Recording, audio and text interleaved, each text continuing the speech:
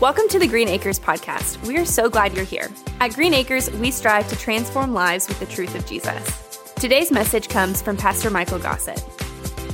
Have you ever thought about, whether or not you are truly growing in Christ?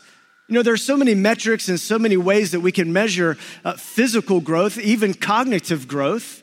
I mean, if you take your kids to the pediatrician, then they have all types of ways that you can measure these things. You can look at different percentiles, 80th percentile, 9th percentile, or those of you raising linebackers, you're in like the 110 percentile. Okay, no Gossett's ever made it there, okay? But we have this this system of understanding what it looks like to grow. But what does it look like to grow in Christ? You know, Jesus tells us, we find this in the Gospel of Luke, we have this understanding that there's this expectation of growth because Jesus even gave us this example. In Luke chapter 2, verse 52, it says that Jesus, he grew in stature. Other translations say that he increased in wisdom and stature and in favor with God and with people. This is the way that Jesus grew. This is the way that you and I are to grow. Not only are you supposed to grow physically, not only are you supposed to grow cognitively, but you're supposed to grow spiritually. We're supposed to grow in the likeness of Christ. This is why our second value here at Green Acres is to grow in the likeness of Christ. We want to connect with Jesus and his church. We want to grow in the likeness of Jesus so that we can multiply for the purpose of Jesus. This growth is this center understanding, this centerpiece of how we are to function as a healthy church member, how we are to function as a healthy disciple of Jesus Christ. But so many times we don't know, what does that really mean for us to grow in Christ? And so let's take your copy of God's word and let's stand together if you are willing and able, and let's read these verses.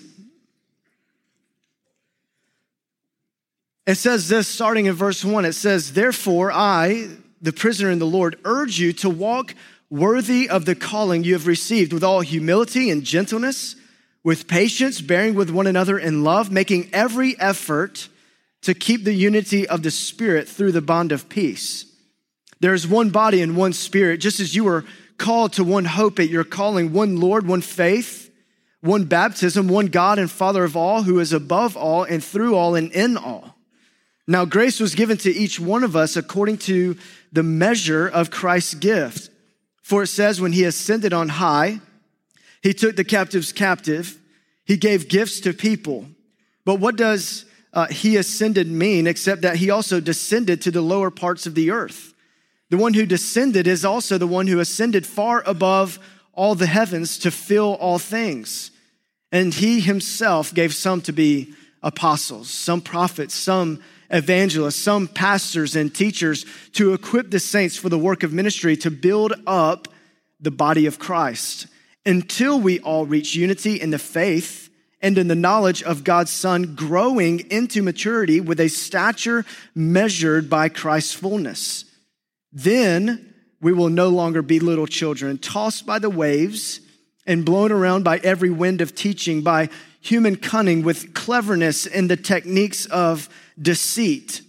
But speaking the truth in love, let us grow in every way into him who is the head, Christ. From him, the whole body, fitted and knit together by every supporting ligament, promotes the growth of the body for building itself up in love by the proper working of each individual part. Let's pray. Lord Jesus, we ask now, Lord, that you would take your word, God, that you would apply it to our lives. Father, that we would understand what it means to be a healthy disciple of you. God, what does it mean to follow you? And God, that you would stir our hearts toward you. In the name of Jesus, we pray, amen. We may be seated once again. You know, in similar fashion, we have come to this point in the book of Ephesians that's very common within Paul's writing. If you look at other books that Paul has written, like Romans, you see in Romans chapter 12, you see in Colossians chapter 3, you see in Galatians chapter 5, you see this, what is noted as a hinge moment. This moment that where you have kind of opened the door from one room and stepped into another room. And it's this hinge moment that we have come to in the book of Ephesians. From Ephesians chapter 1, 2, and 3 to chapter 4, we have opened up a new door and we are now entering into another room as far as Paul's literary form. This is the moment where we go from what it means to be practical in our theology.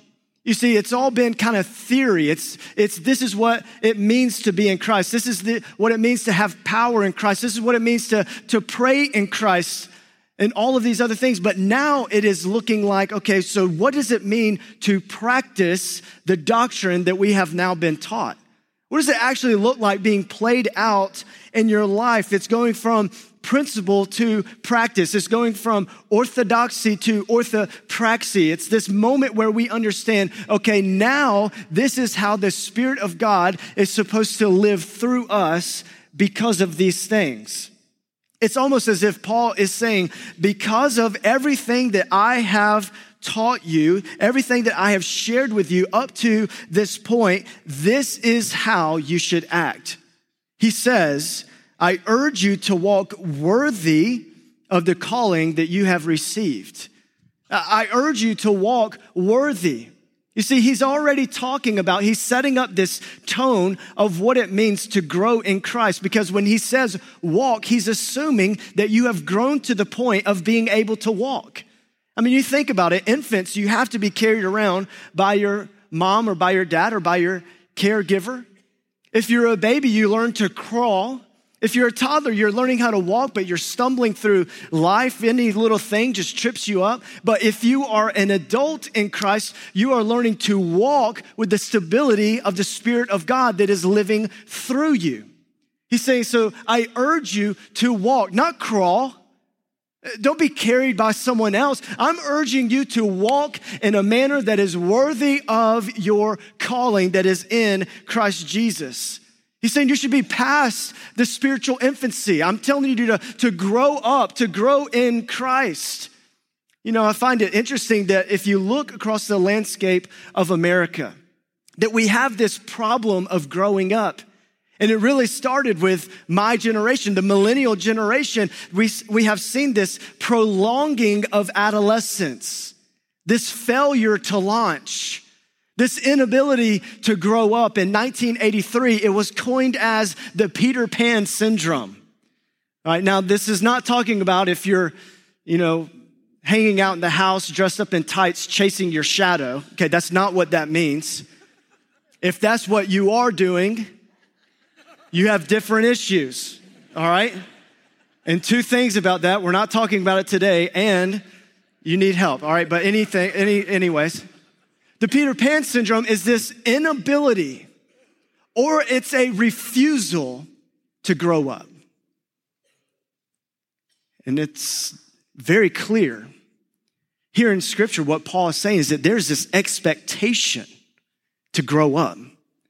There's an expectation for you to move beyond the care of someone else and to walk and to pass through the threshold of adulthood, not just in the world as a society, but spiritually speaking. Listen to what Paul says in 1 Corinthians chapter 3.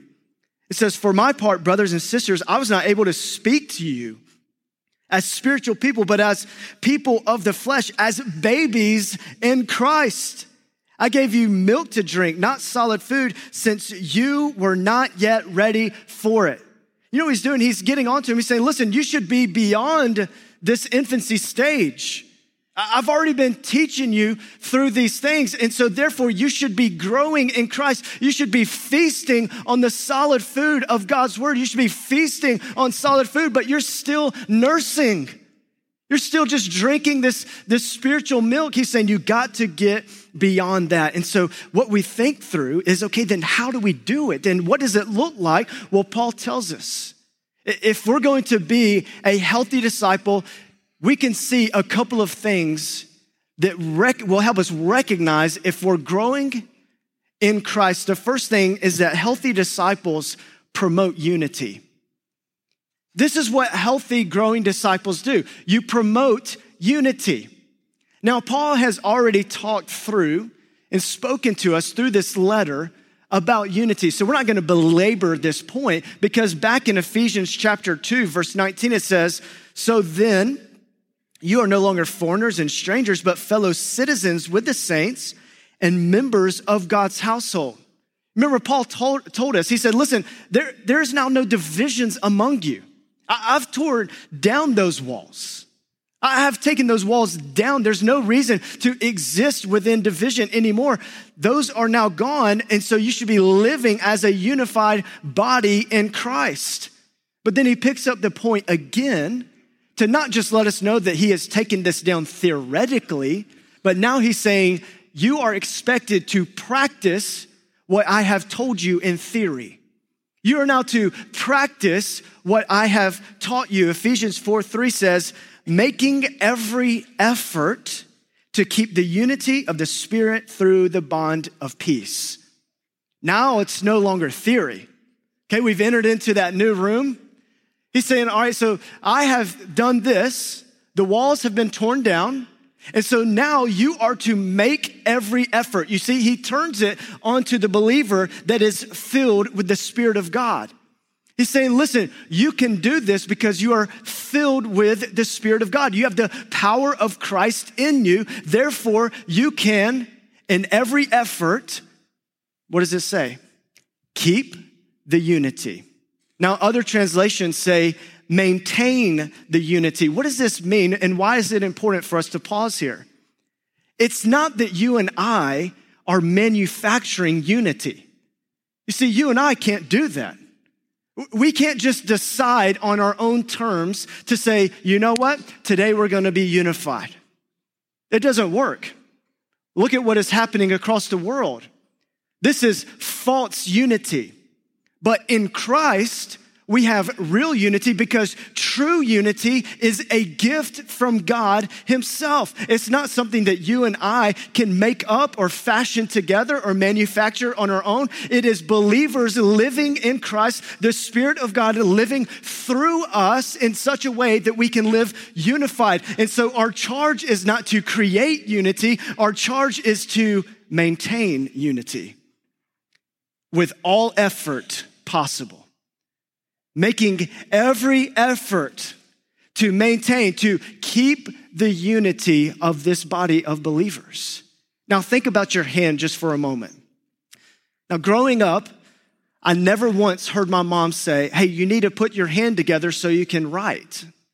You need to put your hand together so you can throw a baseball. You need to put your hand together so you can grip something. It was just already built that way, right? Your job is not to create unity within your hand so that it can function properly. Your job is to make sure if you're working a saw or something that you don't disrupt the unity, right? Okay, like my Uncle Joe did, went right through his fingers and cut his fingers off. Okay, now that is a disruption of unity in your hand. Your job is to maintain the unity, not to create it. And it's the same thing within this body of believers. I love what Paul says in 1 Corinthians chapter 12, verse 12. It says, for just as the body is one and has many parts, and all the parts of that body through many are one body, so also is Christ. He's saying here is a gift from God himself, is the unity of the believers through the bond of peace. This is from the Spirit of God himself.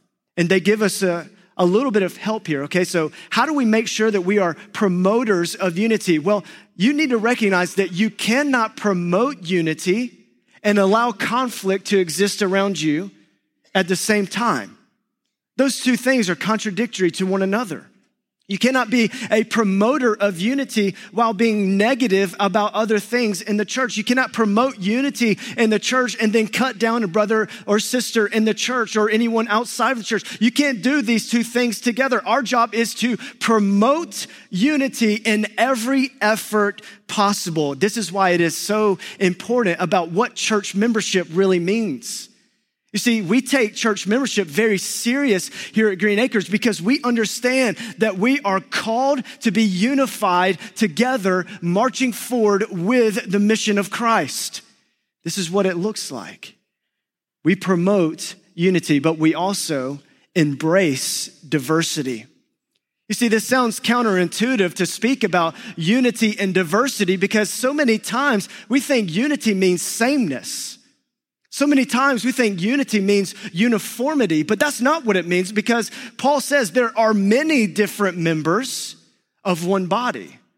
Not many members that are the same, not many members that look alike. And this is why I am so grateful for Green Acres because we really are a diverse community.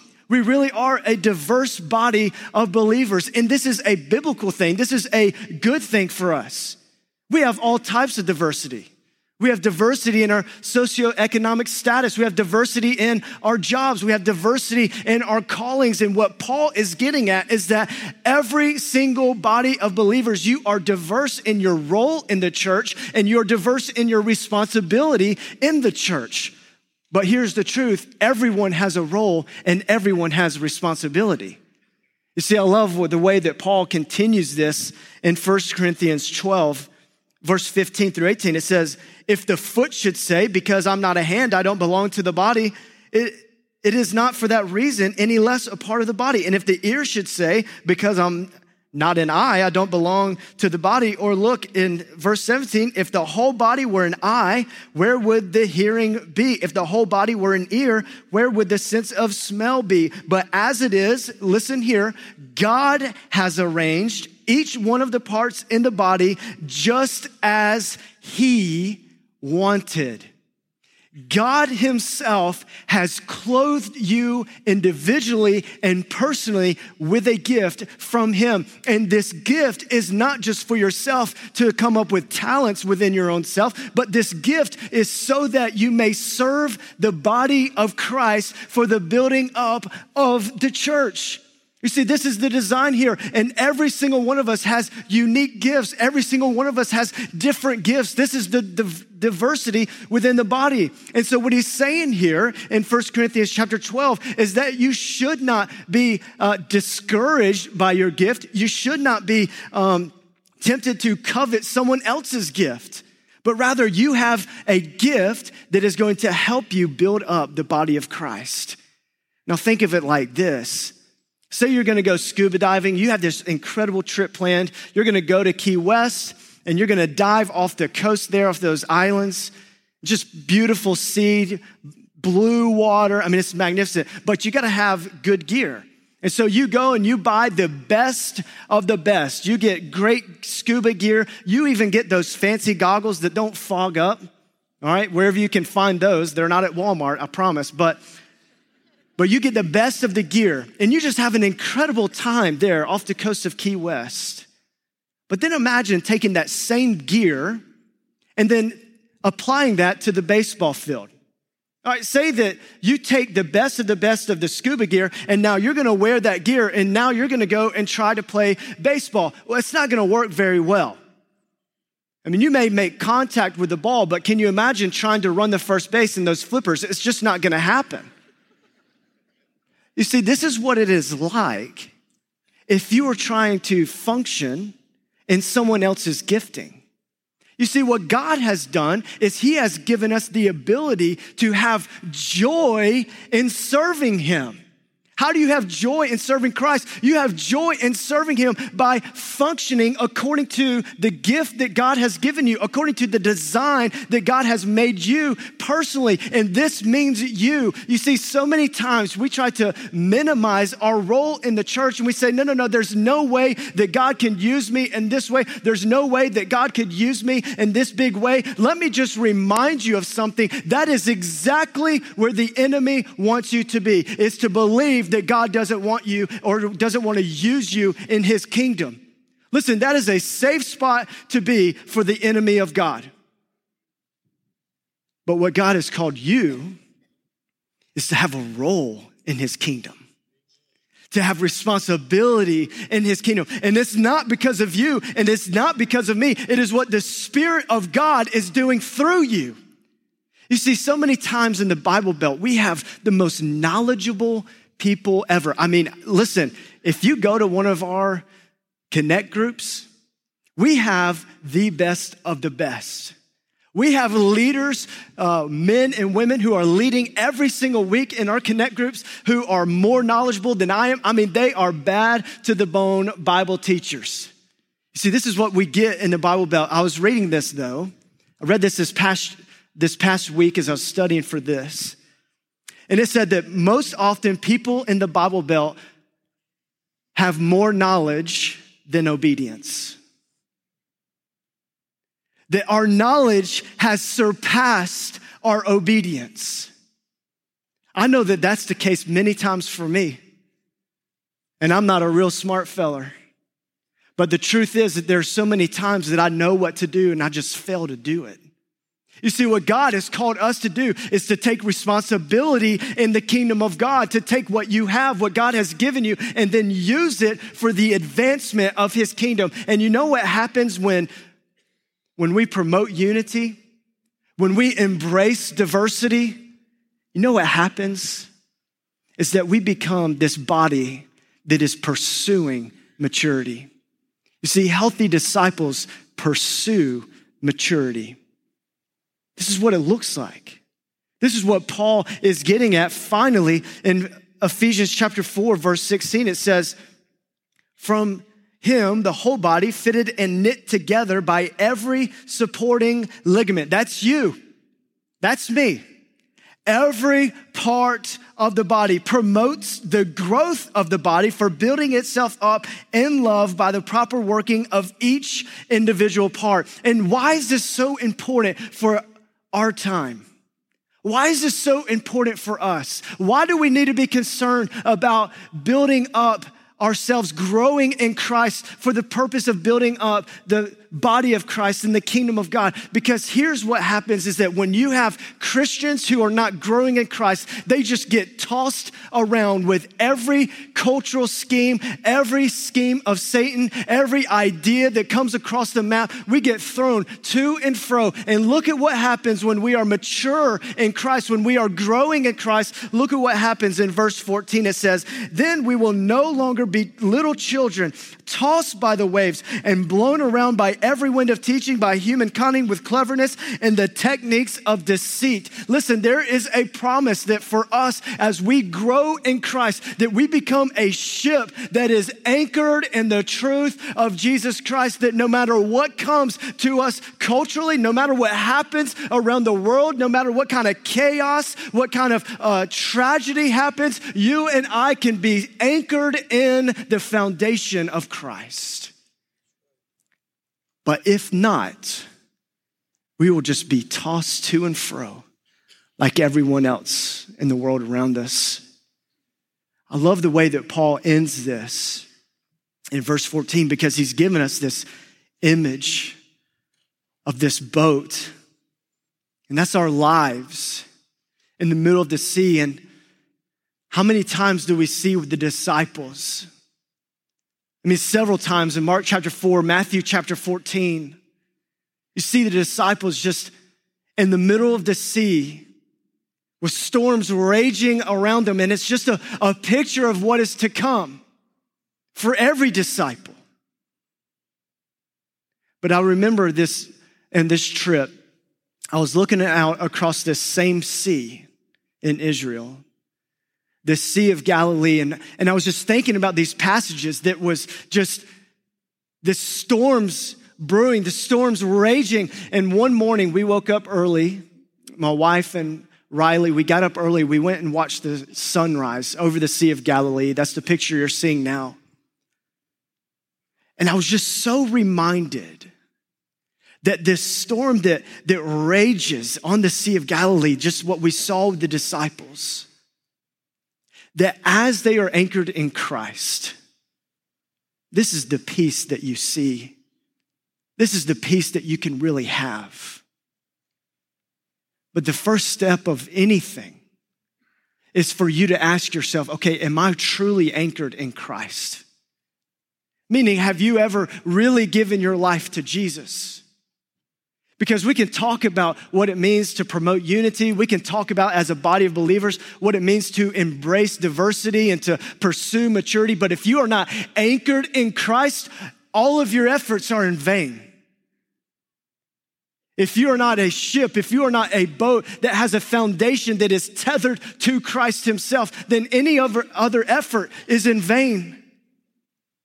And so for you this morning, that may need to be your step of faith today, just to give your life to Jesus, to surrender your life to Jesus so that you may be anchored to the only hope that is in this world.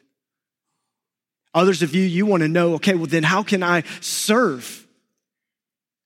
How can I use my gifts to further the kingdom of God? I just want to invite you at the end of our service that you can go right outside these doors, and we have a table set up for ways that you can get plugged in and using your gifts. Listen, if that's helping in our brand new parking lot team, our greeting team, our kids ministry, student ministry, whatever that is, we have a place for you to serve. But it begins with you giving your life to Jesus. So will you just bow your head and close your eyes just for a moment? And will you contemplate that? What is the decision that you need to make today? Heavenly Father, I pray for the ones who need to give their life to you right now. God, I pray, Father, that they will understand that their first step of obedience toward you is to surrender their life to you. God, I pray for that person. Lord, would you give them the courage to respond during this next song? Father, I pray for those who are wanting to get plugged in and serving. They just don't know where. Father, would you help them to take that next step of faith today? To jump in with both feet with this body of believers so that we may reach the world with the name of Jesus Christ. God, whatever that is that we need to do today, Father, don't let us leave without doing business with you. And it's in the name of Jesus we pray. Amen. Thank you for listening to today's podcast. If you would like to make a decision to follow Christ or want more info about Green Acres, visit gabc.org/connect. And join us for worship on Sundays at 8:30 and 11 or online at our digital campus. Have a great day.